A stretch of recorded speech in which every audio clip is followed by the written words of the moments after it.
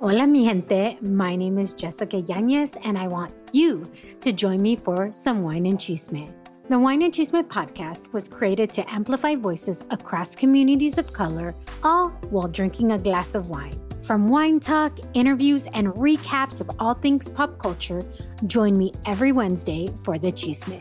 Please make sure to check out the Wine and Chisme podcast and other amazing podcasts as part of the Latina Podcasters Network.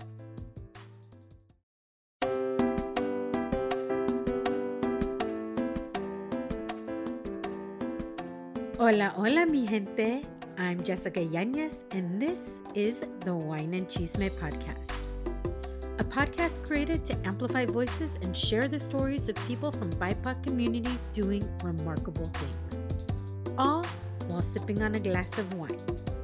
So welcome to your new Wednesday.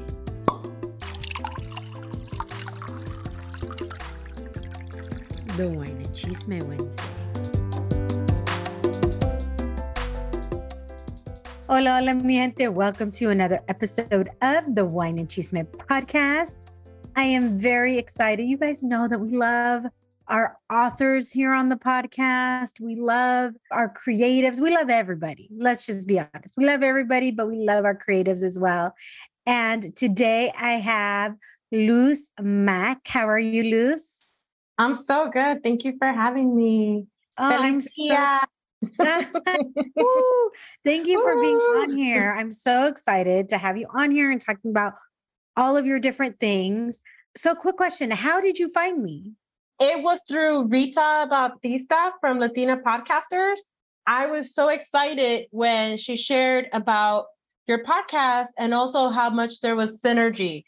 Not only because what you're doing is not only for the Latina community and Latina women, but it's mostly how can we highlight our cultures through everything we do. And I feel like that's something that it's so Rita. So when she finds Latinas that are doing the work, she's like, you guys got to meet. And there we go. And I love that. Yes, I love being part of the Latina podcasters community. You know, I literally was part of it from the very, very beginning, before it turned into a podcast network, before when it was just like us getting together, sharing our ups and downs and tips and tricks and all of those things. And now to see it grow into what it's growing, like what it has and what it will grow into is like so rad and so exciting. And I'm so excited to be part. I'm so happy to be part of it. I have to just say, one of the things I really admire from Rita is that she didn't give up. She took a time to just get really centered and focus on how she wants to direct her goal for the podcasting network. And it really says a lot about people in business. Like once you get clear on the vision, the growth is just inedible. Oh yeah, absolutely. Well, I'm excited to have you here. Okay. And I know we were talking beforehand. You came straight from a workout. So you were Yes. Not drinking. But it's okay. I got you. I still wore my little loose Mack. Let's read books. Well, don't worry. I have you. I got you. Because today I am drinking a 2014 Chardonnay from Herencia del Valle in the Los Carneros part of Sonoma County. And this is a pretty hefty. I make it sound sexy, right? Right. You said it's sexy. And what I had yesterday, did you know Snoop Doggy Dogg has a wine? His 19 Crimes. He's part of, I had it yesterday. And I was like, oh. Okay. Then there's an app that you can actually go to. And then if you put it over any of the 19 Crimes labels, it comes to life. And it tells you a story. Yeah, girl. You know all the wines. I mean, since I'm not drinking with you, but I'm drinking with you in spirit, my drug of choice would have been lately has been a Kentucky Derby. I've been really into those and making them at home. I really love Moscow Mules, but really since the summer is Whispering Angels Rosé, because it ain't summer if it ain't no rosé in your body. Right? Yeah, you know what? I had last night, I went to this place called the University Club, and it's in San Diego. And I had this whiskey drink that was really, really good. It was whiskey, but it had strawberries in it. It had honey, it had turmeric and some basil. Girl, it was so good. It was very Was it like a refreshing. lemonade? Did it taste like, did it give No, you it that didn't like taste like lemonade. You could taste the whiskey, but it wasn't like, overpowering? yeah, it wasn't overpowering. Just those flavors blended so well. And it was such a Refreshing. refreshing drink. And I was like, all right, I'm going to try it. And I was like, wow, I was really blown away. And now I'm going to have to like have my boyfriend make me that every once in a while. He's a bartender. Oh, So I'm aren't like we telling him, I'm like, lucky? add this drink. So I forgot to take a picture of what all is in it. So my friend is going back, I think today or tomorrow, and I'll be like, take a picture of that those ingredients. Because I need, I love my wine, and that's mostly what I drink. That's probably what I drink like 90% of the time is wine. But sometimes you need You just something need else. that You just want to cocktail. change it up. Yeah, sometimes you just need because girl, let me tell you, when I have a hard day, That's what it is. when I really am having a hard day, I am a dirty martini woman. I haven't got so into the dirty martinis, but I've been doing the lychee martinis and the fruity martinis, like just plain dirty martini. I'm like, that's strong. Like I'm That's not, when when I go to my boyfriend's work, I'm like, give me a dirty martini. He's like, damn, baby, you okay? yeah, I haven't graduated to that level. So truth be told, I grew up Mormon. I didn't start drinking until like way, way later in life. I'm in my 40s now. And because I never grew up seeing people drink, it wasn't like something I was accustomed to. I do want to say, like, I really enjoy wine. And that has been my passion as an adult. And I didn't raise my kids very religious. I raised them to appreciate religion, but I try to tell them, like, once you get older, I want you to drink responsibly, because I Yeah. think like it's a disservice when we shelter our kids so much, like they don't know how to behave themselves Navigate. in social in social settings, and Well, I to think that's that, important. salud. I think that's Follow. very important. I poured myself a heavy one today too. Ooh, that looks good. It's very like golden. I don't know if you could see it. I can There see you the go. golden. Yeah, so it looks really pretty. Okay, I'll drink water. Sorry, had to Mm. work out. Not very fun.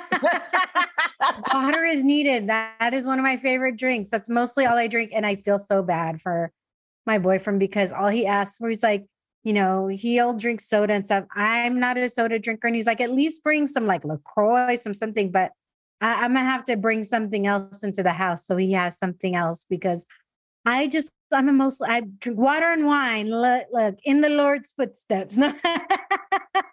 You know what's good? A mint julep with ginger ale and Ooh. a very cold ice cup, or Oh, yeah. This on one the is rocks. really, really good. I'm It really gives a enjoying the foam. Chardonnay. If you think you're having ginger ale, when you taste that, you're like, oh, that feels really vibrant Yeah. in my mouth, like a party in my mouth.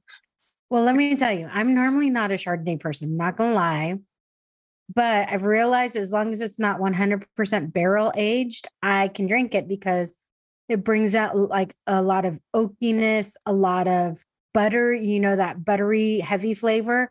So if it's half and half or steel barrel aged, then I can do that. And this one, you can definitely tell it's been some barrel aged, but it's still really light. It's not heavy in my mouth.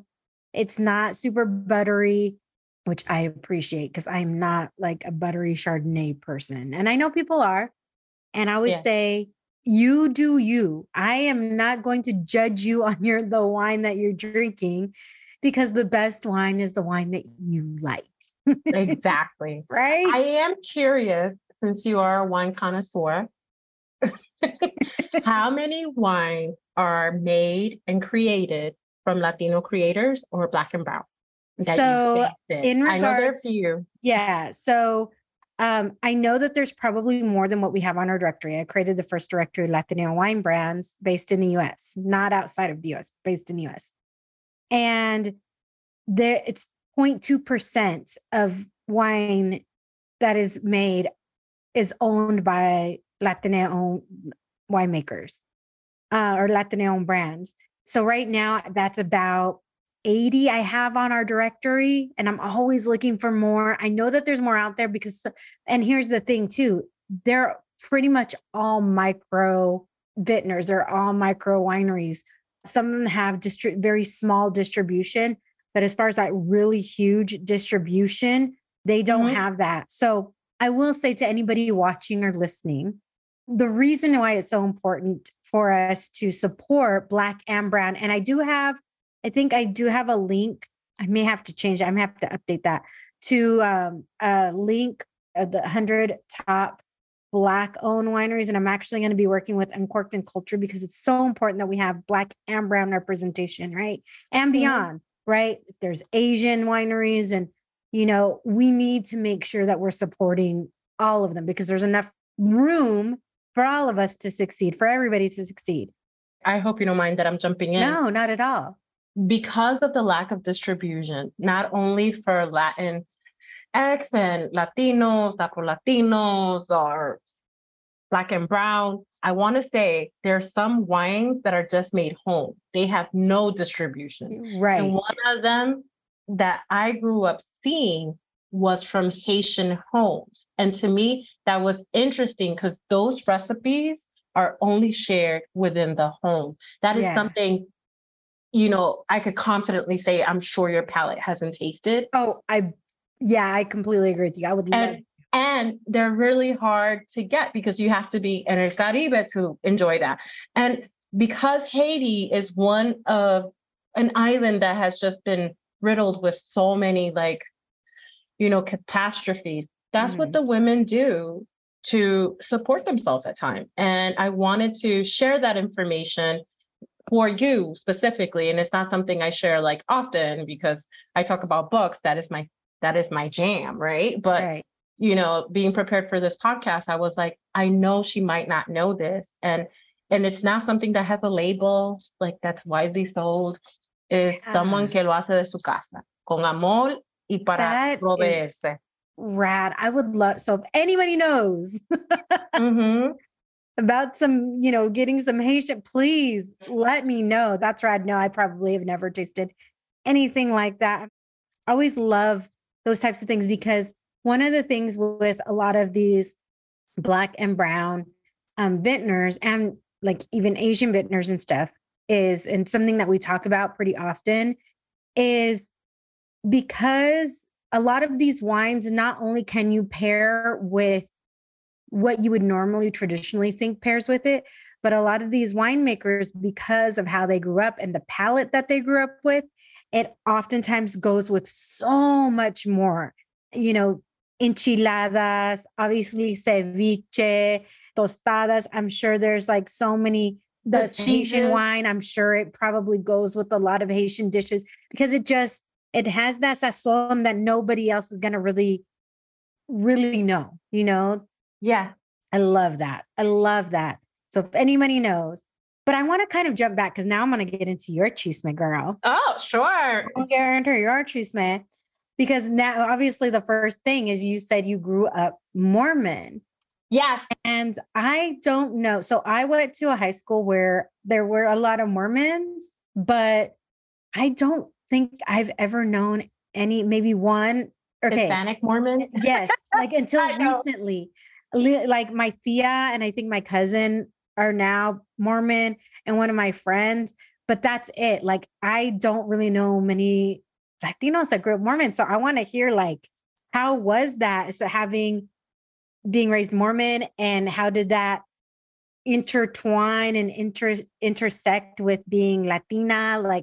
I want to hear that. So my family's still very deep rooted. When I say my family, my mom, my dad, and uncles and some cousins from my dad's side, they're very Mormon. And my parents held like very high roles in the church. I want to say that as a child, you kind of do what your family is doing, right? Right. And I remember my grandmother was deeply Catholicism and I was baptized Catholic. And then I got baptized again and I got baptized at 8, which is traditional for Mormons. And one of the things that was weird to me is that I didn't understand how white the Mormon church was until I got out of New York City. Because when I grew up Mormon, I was growing up with everyone was Dominican, everyone's Puerto Rican, everyone's or other, right? And Washington Heights has a huge Dominican population. So that's why I'm saying the majority was Dominican. Mm-hmm. So when I went to Brigham Young University for one of their smaller satellites in Idaho. You went to BYU? I went to the BYU. I was 8% minority in a campus of 8,000 students. And I believe it was 8%. And I never forgot that number. It was the first time I had a very hard experience. Although I met a lot of good people, it was really hard for me because one, I didn't dominate English at that age. I graduated high school not really knowing English. And a lot of people were like, how can you do that? Like, have you grown up in New York City? Like, you don't even need, like, there's some pockets of New York that you never need to speak a lick of English, right? I graduated Kennedy High School. At the time, it was like high school, like, not for education. Everyone was coming from Dominican Republic, Puerto Rico, immigrating from different parts of the country. But it was primarily kids were actually learning their subjects in Spanish. So there was a lot of that going on. So growing up Mormon, like I did respect the fact that, there was a lot of sheltering that I didn't know that I was going to appreciate till later in life, like the fact that I didn't see or didn't really understand people that were like engaged in like crime and things like that. And the reason I'm going to say crime is because now that I look back and I'm living in the Bronx with my family, I do live in a predominantly neighborhood that has been associated with a lot of crimes. I'm not ashamed of it. I want to uplift my community and I believe in that. But because I didn't see that, I didn't understand the struggles that come with that. You know what I mean? And I think that's one of the things that I really feel like I missed that opportunity to know at a younger age, how to be around other people that might not be like me or have other problems. Also, I didn't really understand mental health struggles and to have those honest conversations till like I kind of like went away from the church, because a lot of people that grew up religious centers everything around the church. And I'll give you an example. Tú estás deprimida. Vamos a orar, mira esta escritura, en esta escritura dice esto, amen, and you pray, you do your thing. And I know I'm being a pray the pain away. Yeah, and don't get me wrong, there's great articles that the church wrote about mental health, but like to know the physiology and the genetics, some people are more predisposed to depression than others. Like those are hard facts. That's not religious facts. Like those things are important. So I think that's like what I'm trying to say. I wish that matter of realism was more available to me as a young child, Right. Because you don't really understand why humans are the way they are. So then here I am. You don't understand it generally. And then when you're even more sheltered like that, it adds an additional level, right? Yeah. Cause then I heard people talk about things in the church that I was like, man, that doesn't sound like it will work like that. But you don't know any better, right? You're like young and naive, right? And then I go to a Mormon college and I see that there's a lot of privileged white people. And this is the part when I'm like, I don't know if I want to do this no more. I see people talk about, and I'm going to be careful because I know this is going to be triggering. It's almost like people with brown skin are plagued as a sin, and they're like reading these things. And it was just like, I never met Jesus Christ in person. I never met God in person, but I always felt closer to my deity or my God or when I used to see my grandmother, who was very darker than me, do good to other people. And I'm trying not to cry because there was some messaging that I heard there that I would never undo, I never heard the N-word till I went in those communities. So when I got out of those schools, I told my sisters at the time, like, don't go there. Like, this is not for people. And I'm like the darkest one from my siblings. And people were offended because they thought it's like, oh, you weren't you weren't ready for God, or you weren't ready for that kind of educational. Like, it is a blessing. Like, that was the feedback I got. And guess what? Years later, my mother met a dark Hispanic, older man who said, "Oh my God, your daughter is not even lying." Like, I was asked A, B, C, D. And I think that's what's the challenge, right? Mhm. Because your experience is your experience, but whiter Latinos won't have that experience. Like, if me and you are in a lineup and I have braids, I'm probably going to stand out. Yeah. And that's the thing that I think we within our community, I think more of us are acknowledging it, but so many still don't acknowledge the colorism that happens within our own community. You know, me being a light-skinned Latina, I know now people see my name and they don't see me. Oh, it's a whole different story when they Yeah, see my yeah. full name, right? But if they see me, I'm safe to them, right? I can understand, which sometimes I'm like, no, I can't understand your experience. Sorry. But you have to recognize that. We have to like understand that there's certain doors that are going to open, there's certain privileges. And it sucks. It sucks because people see this, right? See your skin before anything else. And me and my friend Tanya were talking one time. And Tanya is amazing. She's a Harvard graduate. She's a Black woman. She's a doctor. She's a pediatrician. She now has her own, successful practice in Dallas and everything. She's amazing. Love Tanya. And we were talking, and based on my name and her name, if people just heard her name, Tanya McDonald, would not think anything of it, right? They hear my name, Jessica Yanez, plus my other part of my last name, and they're already going to have a preconception of who each of us are. But then you flip it, they don't see our name, but they see us. It's totally different. And this woman is way smarter than me. She's just way better person than I am. Let's just be just overall. But just based on that, they'll automatically make an assumption of who we are. It's true. And I'm going to take it a place further. Someone asked me a question. Based off seeing you, what have I overlooked? Ooh, I like that question. I like it and I don't like it. Does that make sense? But is the truth. Because, and this is, again, stepping away from religion, talking about psychology, talking about limited information that we're basing on people. Mm-hmm. People are not going to say, you are an author.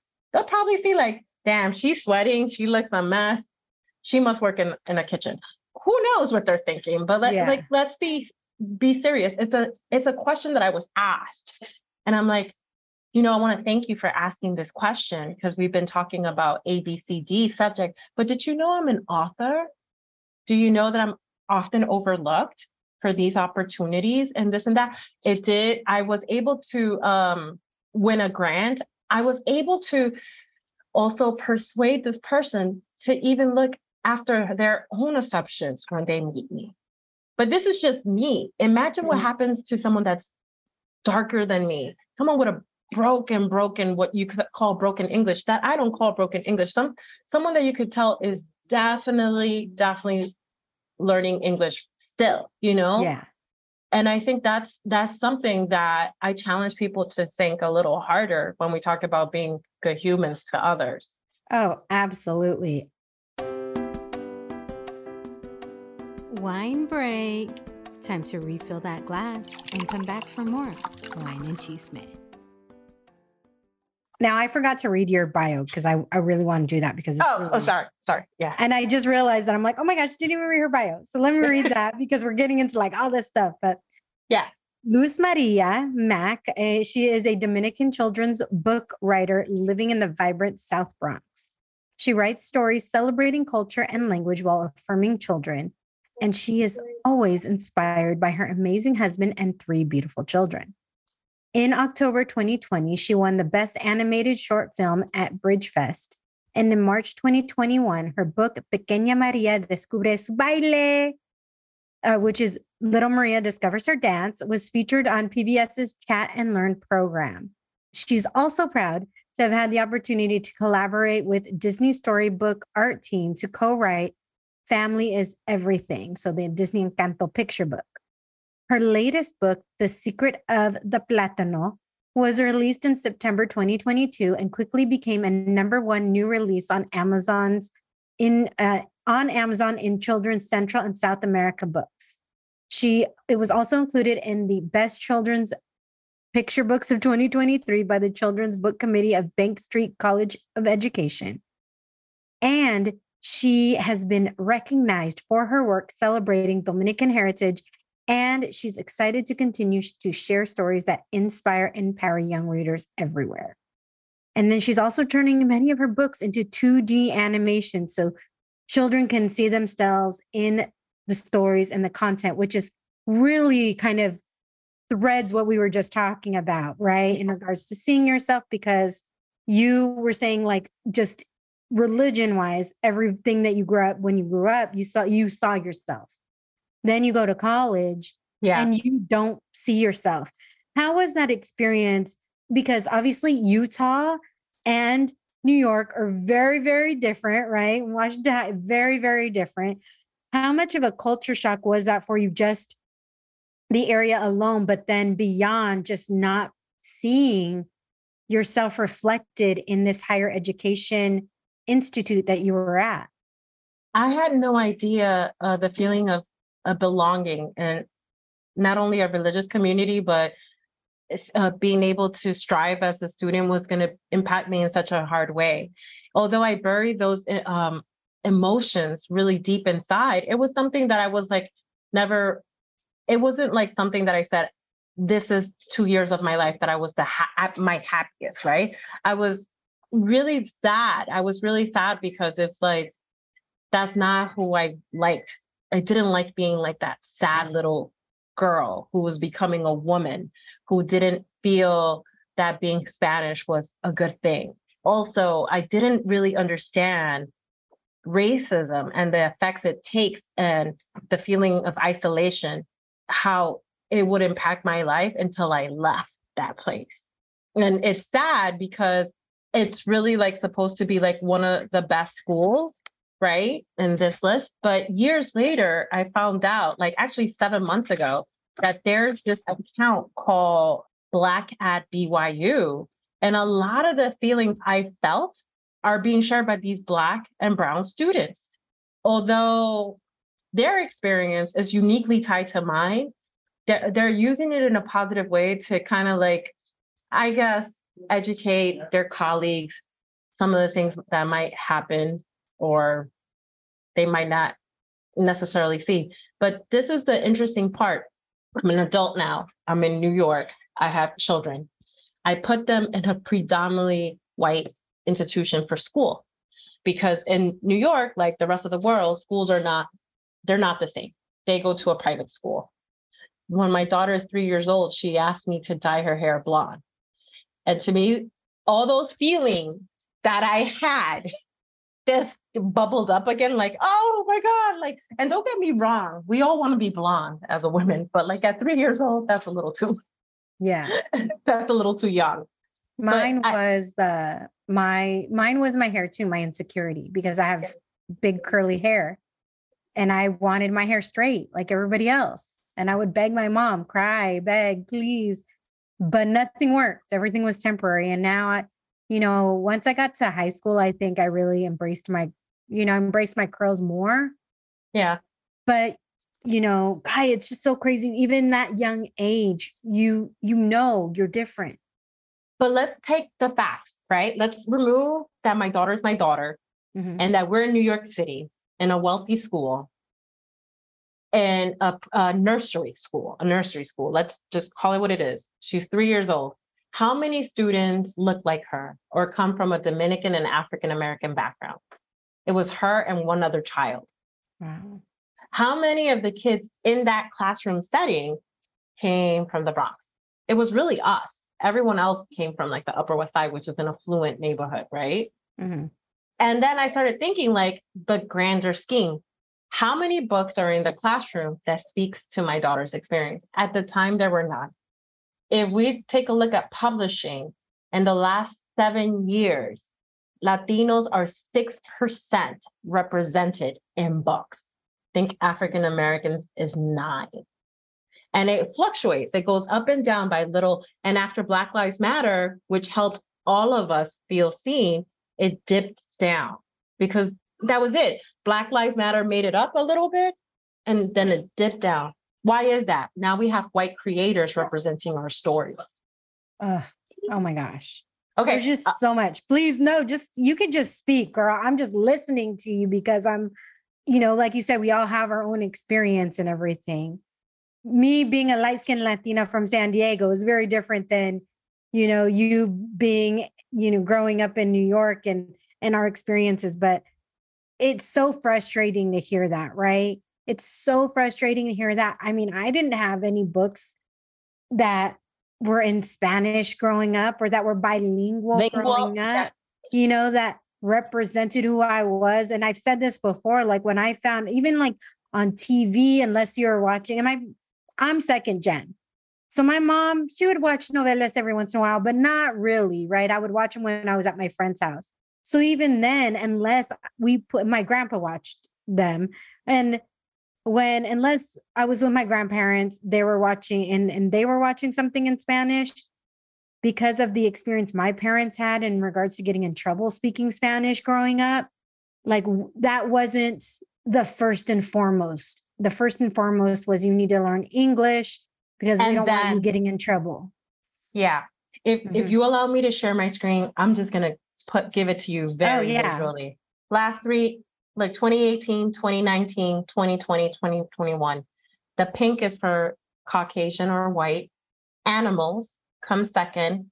African American, Black, Asian, Latinx, and Native Americans, right? I did this nice little grid. Let me put it to you a step closer. Why is culturally relevant materials important? You're going to be like, let me give you the 2018. Look at now I'm going to show it to you. 1%, 5%, 7%, 10%. This is 2019. Wow. It's still 5.3. Same. 2020. That's when Black Lives Matter started. We went all the way up to 6%. Black people went all the way up to 12%. How about 2021? And then it went from 12 to 9% for the Black community. And then who created Dora the Explorer? It was a white man, wasn't it? This guy. Oh, that's the guy. Yep. He's not from Hispanic descent or heritage. I don't know if you know, there's a new animation called Rosie's Rule. This is the writer and creator for it. And she also created Duck McStuffin with a team of people. These are it's all one of under those things where category. you're like, okay, you're appreciative that these characters exist. But if it was a Black person who was creating it or another Latino who's creating it, they might not even exist. And so when sucks. I think about who are creating our stories, why can't it be a Latino? Why can't it be an African American? Now we do, like we have Karma's Way, we have other programs. I'm not sure if you know the Owl House, which is a new Disney, I think it was 2 seasons. The Owl House, they have a character who was meant to be Dominican, and her name is Luz. But do you know who created it? No. I'm like, you're going to tell me. I know you're going to tell me, but I don't want to just tell you. I want to show you. Look, that woman. A white woman. Exactly. Yeah. And like I said, and there's nothing wrong. It's appreciated that these people want to bring it, but it's sad that it can't be brought by people within the community that are doing it, because if you see my animations, you'll be like, oh, these are very authentic. These are this and that, because they go by stereotypes versus their own experience. It's something they'll never experience. Yeah, definitely. Yeah. I'm sorry. No, please don't be sorry. I mean, honestly, we had this when we had our LA event, our live event, which I'm going to be in New York, September 30th. Ooh. Oh, that's my daughter's birthday. For a live podcast event, but I'll be there all week. I'll be there all week for the live podcast events on the 30th. Okay, good. So I definitely need to see you and meet you in person. But in the LA event, we were talking about representation in media. And we were talking about, you know, how Latinos encompass, you know, 20% of the population. We represent even more in regards to media consumption. Almost 30% of media consumption, like ticket sales, movie ticket sales, stuff like that is from our community. Yet we're, you know, represented 5% of the time.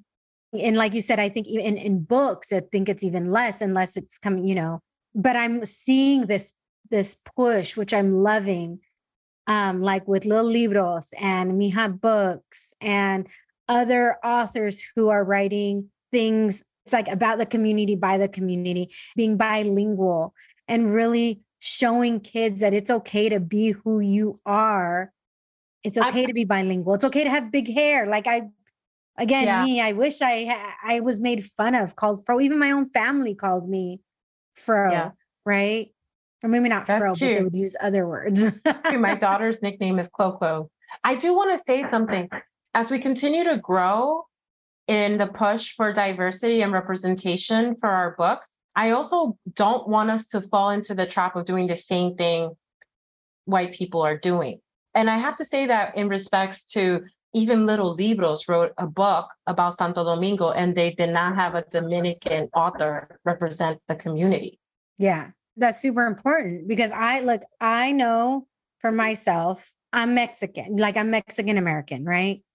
I grew up relatively close to the border, like, you know, but I don't know what it's like being Panamanian, Dominican, Puerto Rican, Honduran, even though everybody always thinks I'm Puerto Rican before anything else, right? I kind of did too. I don't know why. No, I promise you, I get that all the time, especially when I'm in New York, especially. But it is important to have that representation to, you know, I'm talking to my PR team in regards to the event, and they're both from New York. They live in New York. They're all there. And we're going to have the event in Washington Heights. Oh my God. I have some recommendations if you ever need any. Yes. So you do. My thing was, okay, what can we do to make sure that the Heights is represented? Like, I know nothing about it. One of the girls on my team, she grew up there. So I'm like, I'm leaning on you to help me. Like, we need to make sure that the community is represented, right? And I can't bring representation from that. I can only bring who I am and what I want, my vision, but I can't bring that vision to life if I don't know what it is. If I don't have people helping me and guide, and if I don't seek that, right? Yeah. Then it will never get done. And honestly, like I do support, like, just to go back, like in Little Libros and things like that, because they are two wonderful women doing the work of bringing out Latino culture. But they're books that they have captured that I was kind of like, was there, like, there's a book about Cuban. Do they had a Cuban author? Like, representation goes, you know, there are 21, 22 cultures within Latino communities. Yeah. Isn't there more? Isn't there more than that? Maybe I got it wrong, but please correct me. But if we're just concentrating on the amount of Latinos, just imagine in publishing how many of us are missing. Yes. And how many of us keep getting no's. Does that make sense? Oh, no, absolutely. I think it is really important that we do. And actually, that's to be perfectly honest. Yeah, 21 countries. You're right. No, don't worry. It's just that I want to make sure because I was like, is there more? But I wanted to make sure. Yeah. Like I'm like double checking myself, my facts, because one of the things that I like talk about is when we see publishing, when we see movies, when we see animation, another downfall is that we see the creators that are creating, and it's sometimes the same. An example is Jennifer Hamburger. She created Rosie's Rules, Duck McStuffin. She's not even from the culture. And yet she has a catalog of other books, like things that she created, which is great for her and awesome. But like, imagine how many Latinos gotta know. Yeah. And to make it kind of think a little bit deeper, I'm just going to read to you this and you let me know when to stop. Because I don't want to just like hijack about culture and language. But to me, these things are important because if we don't bring it to the forefront. And I think also that just it's fine because it leans into everything that you're doing, right? It's not like you in your whole thing, you say your mantra is when you see yourself, you know that you belong anywhere and everywhere. So it's super important that we're having this conversation because, we're probably around the same age. I'm 45 and I'm turning 44. See, yeah. So we checked the same box. We checked the same box. Yeah. But, in our time growing up, we didn't see anybody. Yeah. The Gerber baby was still this cute blue-eyed baby. Mm-hmm. It was not the same Gerber baby. Also, Goya products didn't even have a mascot till recently. So we grew up in all these things. I will say this, Goya, I think, is a very East Coast thing. Exactly. Because we didn't really have Goya. We had other brands here in the West Coast, or at least in, growing up. Yeah. We didn't have Goya. No, exactly. So Goya is our thing, or adobo, or whatever you want to call it. Or for us, Dominicans, it's mistolín. We even had a song, mistolín hace feliz a tu nariz, tum, tum, tum. Like that was our thing, Like if I talk about Dominican Republic. But here's my question. How many books, animations, and movies, and podcasts, I'm going to throw us in there, because this is what we're doing. Okay. Represent the Spanish-speaking countries that should be seen and heard. And that means 21 Spanish-speaking countries, which include Spain, Mexico, Costa Rica, El Salvador, Guatemala, Honduras, Nicaragua, Panama, Cuba, Dominican Republic, Puerto Rico, Argentina, Bolivia, Chile, Colombia, Ecuador, Paraguay, Peru, Uruguay, Venezuela, and Equatorial Guinea. So you're talking percentage-wise or number-wise? Even one that One of all of these things? Well, I mean, I think I know a little bit more than most just because of the podcast that I do, right? Exactly. Otherwise, would I know? Right? Because of the authors that I've talked to, because I know that the books that they've come up with, or obviously I'm part of a Latina podcasters network and have other Latino podcasters, Black and brown podcasters that I know. So I feel like in my head, it's probably, I know it's not enough. And I'm going by even movies, which is 5%, I'm going to say it probably hovers around that. I'm using the movies as an example. I'm probably saying 5% of the media out there is what represents us. There you go. That's the only reason I asked that question. And I don't try to write anything that I never lived. So I want to see stories about Dominican Chinese people, Mexican Iranian people. They exist. Oh, I had somebody on the podcast who is Cuban and Iraqi. Exactly. Come in all shades, baby. And she's a professor. With all language. Yes. So I want to do that. I've been writing stories that are authentic to my family and what we lived here in the Bronx. And it happens to support the ideologies and the experiences other Bronx kids have. And sometimes they are not all Dominican, but they relate because of the diaspora of being in the Bronx. Yeah. So I love you saying that, because also one of the things I think is very important is sometimes we become our own worst enemy, right? Oh, I am. Because we're like, we want representation. Wait, that's not what I experienced, so I'm not going to watch it. Like the movie the show Gentified that was on Netflix. I was so sad. I was so sad because I saw myself in almost every character, especially where I saw myself in the chef. Jessica's character? Yes. No, and obviously I like my Julissa, who was acting in it because she's Dominican, but like the guy that was always doing, I forgot the character's name, that he was trying to save the restaurant. Oh, the chef? The chef? His name's Carlos in real life, but all of a sudden I forgot his name in the show. Yeah, I didn't want to say Carlos, but yeah, Carlos. I understood that need of perfectionist and being tied to the old ways, but yet trying to do something new and modern for like the modern world. Like I understood that because mija, who in my family's written a book? And you know saben lo que estoy haciendo. I'm sure you've also been like, oh my God, trying to explain to my mom what's a podcast. Click here, and you'll listen to me. Yeah. Oh my God. Well, let me tell you. My parents, they went to the LA event. They've never heard it. They didn't really know. They're like, oh, okay, okay. And then they went to the event and they saw this community that is being built. Yes. And they saw me in my quote unquote element. My mom was like, oh, this is Jay's out. My family calls me Jay. Nobody really calls me Jessica, my family. And she's like, Mija, show my sister. Oh, Jay is so in her element. And then afterwards, my mom's like, Mija, I'm so proud of you. Cause my parents had no concept of what I was doing. It's hard to explain. And then now she's like, oh, Mija, I met somebody who should be on the podcast.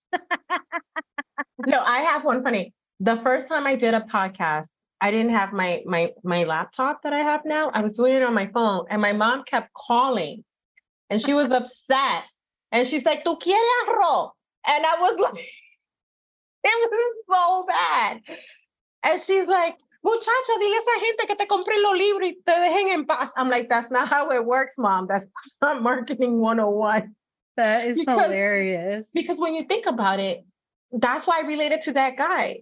He was holding on to how the dad did things, right? And trying to make a modern twist to it. Yes. So I love that you were you had a short film. And girl, this is like freaking badass. Like, oh, I'll show you. This is so badass. You had a short film. Then you worked and one of your books was featured on PBS. And then working with Disney's storybook art team. And I'll show you because I'm just going to do that because that's freaking rad. So this is what I did. My books, I believe in access to all, especially because, come on, I grew up like in DR where people didn't have access to all these things. And they still don't, by the way. So you did grow up in the Dominican Republic? Mm-hmm. How old were you when you moved to the States? I was like 6 or 7, but I kept going back. So that's why my experience was so unique. And even like when I relate to people, like as soon as I know they came from DR, I'm like, ¿Qué está pasando allá? Like I feel like I'm missing my coro. Like I was excited that we went to Virginia y se fue la luz. I was like, oh, estamos en Santo Domingo, pero en Virginia. Like this whole You know what's so funny is I love hearing everybody's different dialects, right? And I always say like Puerto Ricans are very singy-songy. And I tell people that people don't realize that a lot of the words that Puerto Ricans got was based on the sounds of things. And the musicality. Yeah. And Dominicans, we tell stories, boy. Like, oh and my Cubans God. talk so freaking fast. I feel like, and I'm like, oh no. But we do that too, because I grew up in the era of calling cards. And when you buy a $2 card, you want to say everything you need to say before that card goes disconnected. Oh, we didn't have the calling cards. We would do the collect calls. Oh, no. Then you're like, but you don't accept it. Like, it's like, say your name. Mom, I'll be home in 10 minutes. Or Mom, I'll be home. I'm running late. Then you say that as the name. We should have done that, but we were calling from long distance. But no, you're making me laugh because that's something I grew up saying. Or mira, si te queda traba, come calentado. Like meaning like you're not gonna eat the food fresh. You're gonna have to warm it up. But yeah, so this is like my work, and I'll show you why this book got featured on PBS. But if you see it, I'm just going to skip it. It goes into English and Spanish, and I made sure it says dance and music, danza y música. Yeah. And this is what it shows. They keep dancing different dances. Te vamos a enseñar. Oh, I love the little boy playing the little, whatchamacallit. La conga. This is actually bomba that they're dancing. Love this. And then this is cha-cha-cha. Little girl with her curly hair. I got you. Oh my gosh. Okay. I'm going to have to make sure I include this link in our show notes because this is so cute. I'll share all of it. This is Jarabe Tapatio, which is one of the many beautiful dances from Mexico. And then it goes all the way into Joropo from Venezuela. Oh my gosh. I love seeing all of the different shades. And this is merengue. Oh my gosh. So the whole thing is discovering culture through dance. Oh my gosh. And I'm going to put the end. This is what we're highlighting the most. So it's going through all Mexico, the dances, Mexico. Venezuela, Oh, Puerto Rico, and then last with Dominican Republic. You see? yes. And Oh, then I'll send you my media kit that has it, but I make it this inclusive for everyone to enjoy. You don't yeah, have to have the book to enjoy it. The book is an add-on because it has activity. And then right. like Santo and Sheepy series focuses on a story that I tell with my son that he got a little sheep. And this is where I live in the hood in the South Bronx. Oh my gosh. That is so cute. So how do people get your books? They are available on Amazon. I've been fortunate enough that a lot of the latest book, The Secret of the Plátano, I submitted to publishers 75 times. The 75th time was my lucky charm, and I got accepted by one of the publishers, and now it's available in many bookstores, in your local bookstore. Yay. Okay. Well, you know what? We need, what is it that for the independent bookstores? Because we want to support our independent bookstores. I'll put that link in because I know I think I forget it's like bookstore.org or something like that, I think. And I'll put that on there as well because it's super important that we not only support our Black and Brown authors, our Black and Brown wineries, our Black and Brown businesses, but also independent bookstores who, you know, are really in dire need because Amazon has just really kind of, It's great. really, It's like a two-edged sword way. One side, it's really great. On the other side, it's kind of killed small business. So we want to make sure we include those as well. thank you so much. And the one thing I'm going to say is that although I started as a self-published author, the mantra and the mission has grown to something else. Because today my book got requested to be in Germany, like in a school in Germany, just to see how, you know, just to see how it's grown. Although this mission to me is dear in my heart because like these books are not just books, they represent my family. They're my story. I challenge people to think about every children's author who's writing for that cause to think about it like that, because it's really supporting literacy in the best form, in a relatable form, having culturally relevant books for our children to see themselves, experience their culture, and actually be excited to learn. To be honest, we shouldn't be reading Huckleberry Finn in 2023, 2024. True.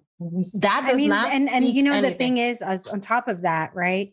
It's so good for everybody to read these, parents, children, everything, because there's often a fear of the unknown, and that includes people that we've never encountered. Yes. And if all you're seeing, all the media that you're consuming is saying Black and brown people are bad, you're going to come away with that. Like, oh, Black and brown people are bad. Like, and you've never met somebody from another culture, you know? So it's super important to expose, if you're not around a lot of, I mean, the majority of this audience comes from communities of color, but if somebody is not exposed to that, they become afraid and they look at what media is telling them instead of doing their own, you know, doing their own kind of, I don't want to say research because they're not researching a person, but you know, reading books like this and getting information from other places. So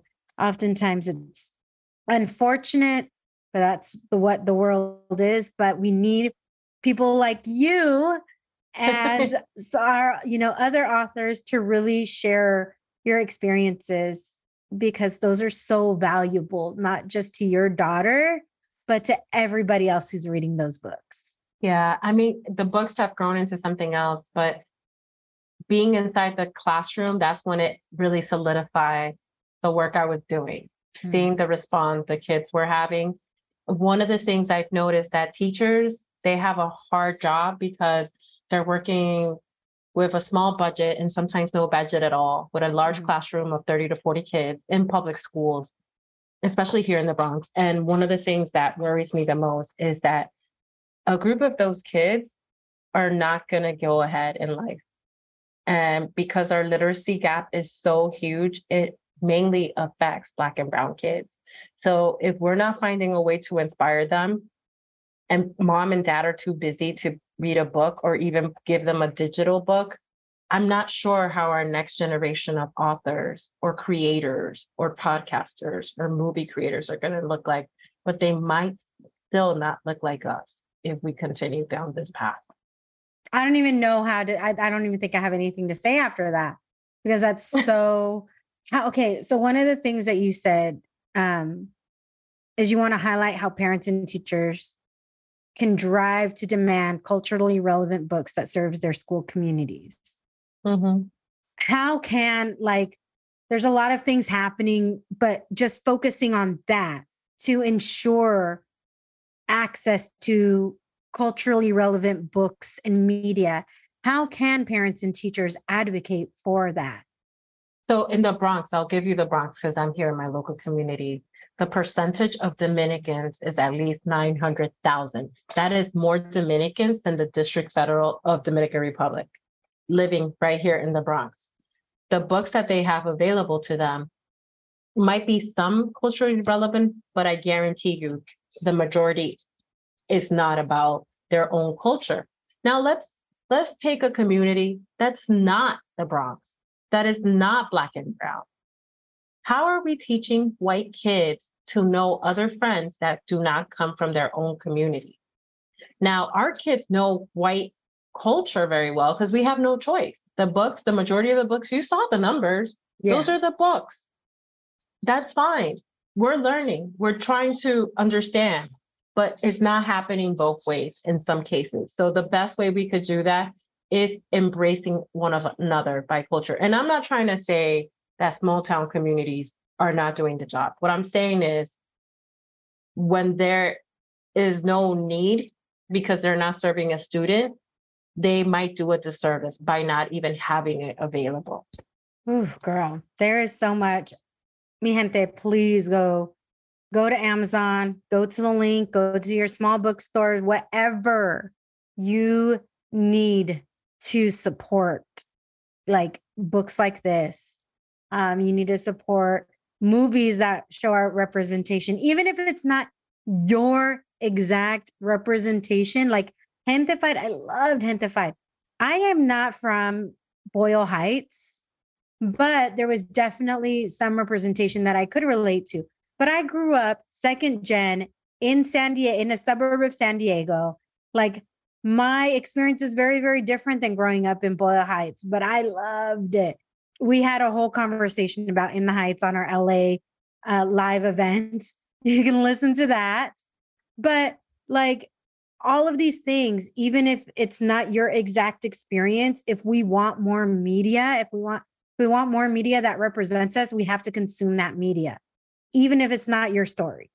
We can learn. We all need to learn. I need to learn. I know it so much. And I want to thank you again for having me and letting me share that. I also shared with you over email all my information and media kit. So if you know any schools or nonprofits or families that could benefit from seeing even the YouTubes for free, please share it because books should be accessible for all, not for some. Yes.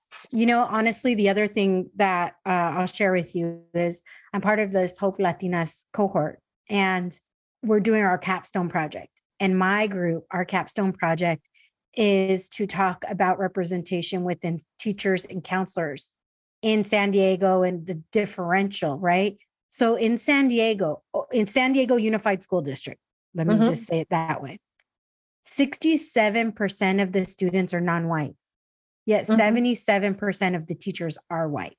And there's studies showing that representation within the teachers and counselors helps the students' confidence. It helps their grades. It helps all of these things because students can see themselves reflected in something beyond that moment. Even if they don't recognize it like consciously, they recognize it subconsciously. So I want to go back to your quote because it's so, so unbelievably true in regards to when you see yourself, you know that you belong anywhere and everywhere. And so I always want to give people the opportunity to say any last words, anything that we have, because I don't write questions down. We just have a conversation because to me, it's the best thing. But I want to give you the opportunity to say anything that maybe we didn't touch on or anything that you want to make sure you get in. No, I think we touched on almost everything. The only thing I'll say is, mi gente, be kind, enjoy life. And please join us back for otro chismecito. Hopefully I'll be back sharing something new. Yes. When you have something new, definitely come back. Mi gente, go check out Luz's information. I'm going to have all the links in the show notes. And until next time. Thank you for listening to this episode of the Wine and Chisme podcast. For more information on today's guest, please see the show notes for links to websites and social media channels. You can check out all things Wine and Chisme on our website, thewineandchismepodcast.com. There, you will find the names of wines I drink each episode, as well as additional information on me, the podcast, and you can even apply to be a guest straight from there. You can also find us on social media at The Wine and Chisme on Instagram and at The Wine and Chisme Podcast on Facebook. Remember, if you want to hear more Wine and Chisme, please subscribe, rate, and review. 5-star ratings are appreciated, and those positive reviews are appreciated even more. Until next time, saludos.